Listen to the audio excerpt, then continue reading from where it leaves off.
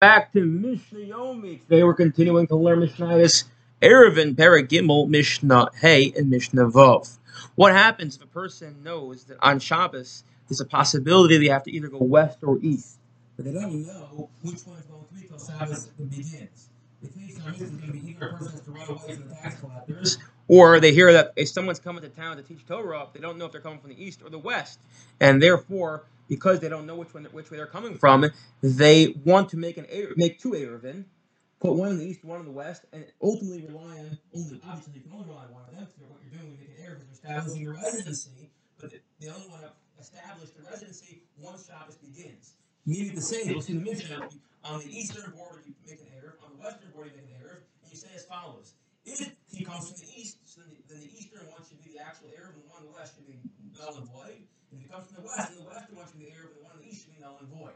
And therefore, when the person comes, that's when you establish your residency, or that's when you establish that Eruv to be your place of residency. And if it comes from the west, you obviously can't go to the east, but you can go from the west and 2,000 miles beyond where it is. So let's see it is inside. Masna Adam al Eruv Omer. A person can make the following condition to his Eruv. If the tax collectors, the idolaters, come from the west, from the east, so then Eruv Lamarav, so I want my Eruv to be on the west, as in I'm trying to run away from them. Clearly, it's not a case of Pekuach Nefesh, because then we're going to waive this. But assuming there's no Pekuach Nefesh here, so if they come from the east, my Eruv's in the west, allow me to go 2,000 amos further west. Minamarav Eruv Lamizrach, and if it's the other way around, if they come from the west, so then my Eruv is going to be in the east again, and it's through the stipulation. So then, when the time comes, you mavire, you clarify it, and you shows which one's going to be your actual Eruv. What happens if they come from either direction or both directions? You have two people coming. So then you say, I'll get to choose which one I want to go to. What if, let's say you assume they're going to come, they're supposed to come at 10 o'clock, and they don't come at 10 o'clock, so you can say, in the event they don't show up, then I want to be with the people of my town, i.e., I don't want either Eruv to take effect. And then I can walk 2,000 amos from my home in every direction. Here's another example of the same principle. So let's say the rabbi is coming from the east. I want my Eruv to be in the east. Now it's interesting. I would assume people would rather run away from the rabbi, but that's because I see people falling asleep during madrashas. Okay, if the rabbi is coming from the east, again, the assumption is the rabbi is in the town is in the town next door, and in the event you make an Eruv, so you'll then have an overlapping techum with him. Assuming that the town is, let's say, 3,000 amos from your home, and he's going to therefore walk up to his border.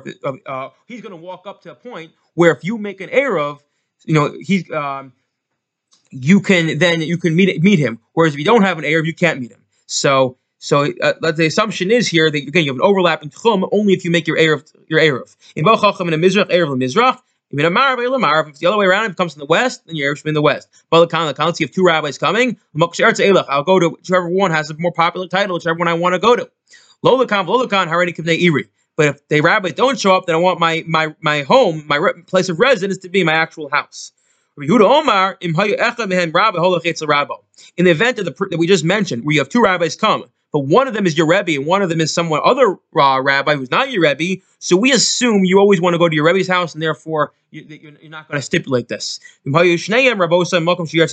both are your teachers, both are your Rebbe, two Rebbeim, so then you get to choose on Shabbos where you want to go. Okay, next Mishnah. What happens, although the laws of Eruv in terms of carrying may or may not apply on Shabbos, or certainly we're much more lenient on Shabbos to allow one to carry outside an Eruv, but on Yom Tov, allow you to carry an Eruv. Let's repeat that.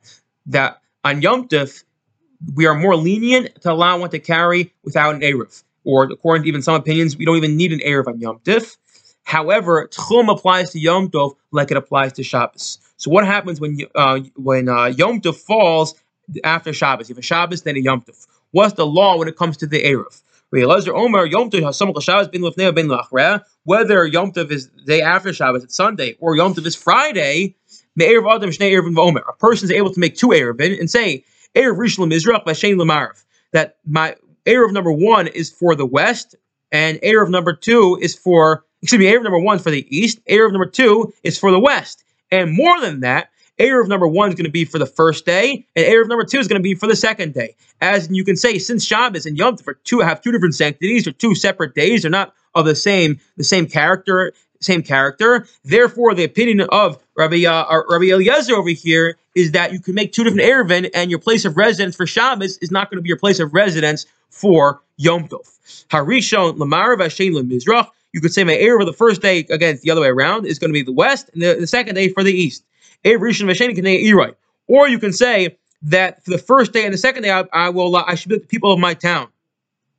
Or you can say that for the second day and for the first day, I should be like the other people of my town. Basically, what Rabbi Eliezer is saying is that when Shabbos and Yom Tov are consecutive, we treat them each as independent because they're of different character and different nature, and therefore you can have a different point of residence for Shabbos than for Yom Tov. Even though there's no break, we don't make Havdalah, but we do say you can have a different place of residence. The Chacham, no. What are you talking about?